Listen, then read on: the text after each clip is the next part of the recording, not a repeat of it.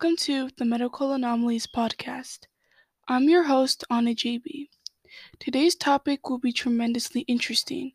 We'll be dwelling into the life of the Elephant Man, one of the most profound medical anomalies. I want to start off by giving you a brief introduction of the Elephant Man's life.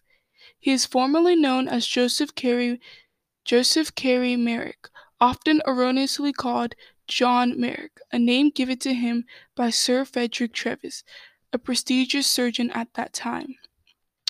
He was born on August 5, 1862, and sadly died on April 11, 1890.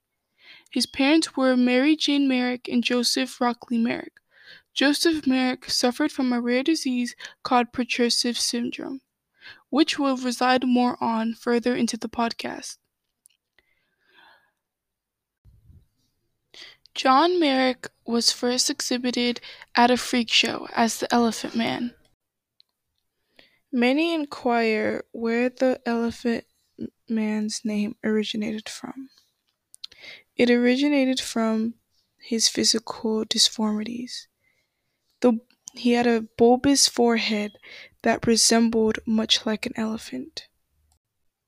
And that concludes our first segment. Now on to our next. Hello, and welcome to the medical segment of today's podcast. I just want to quickly start off by giving you a transient definition of what Proteus syndrome is. And I'll be citing from the medical dictionary, and I quote, "A variable and changing phenotype characterized by giantism of the hands and feet, by distorted abnormal growth, pigmented nevi, thickening of the palms and soles, vascular malformations, and subcutaneous lipomas, often confused with neurofibromatosis type 1. So that's just a transient definition of what Proteus syndrome is. For us to better understand the rarity of the Proteus syndrome, it comes down to statistics. Every 1 in a million people will develop Proteus syndrome, and of course, there's many other cases, some much worse than the Elephant Man's, but the Elephant Man is his condition is just one of the more popular ones. So that's one of the reasons why I decided to use him. So many people actually compared Joseph Merrick to an infant because they do relate in similar aspects. A few of them being his head to body ratio, basically meaning his head is much bigger than his body, much like an infant, because infants, their brains tend to grow big, so that just, there's that head to body ratio. He had large pouty lips, except his were more deformed, giving it a more grotesque appearance. Like really scary because the skin on his face kind of drooped over his lips, so it was pretty grotesque. To conclude this podcast, I just want to say that The Elephant Man, it's just a very profound story. It's a very touching story, especially if you read the biographies that have been written about him, watch some of the movies.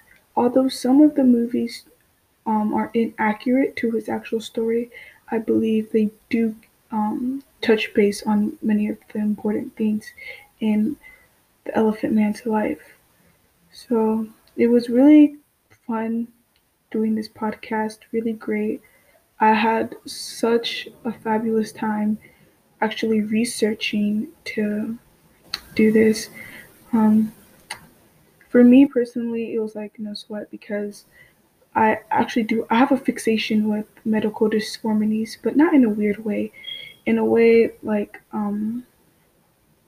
where it just fascinates me. It fascinates me how these things happen, to many different people.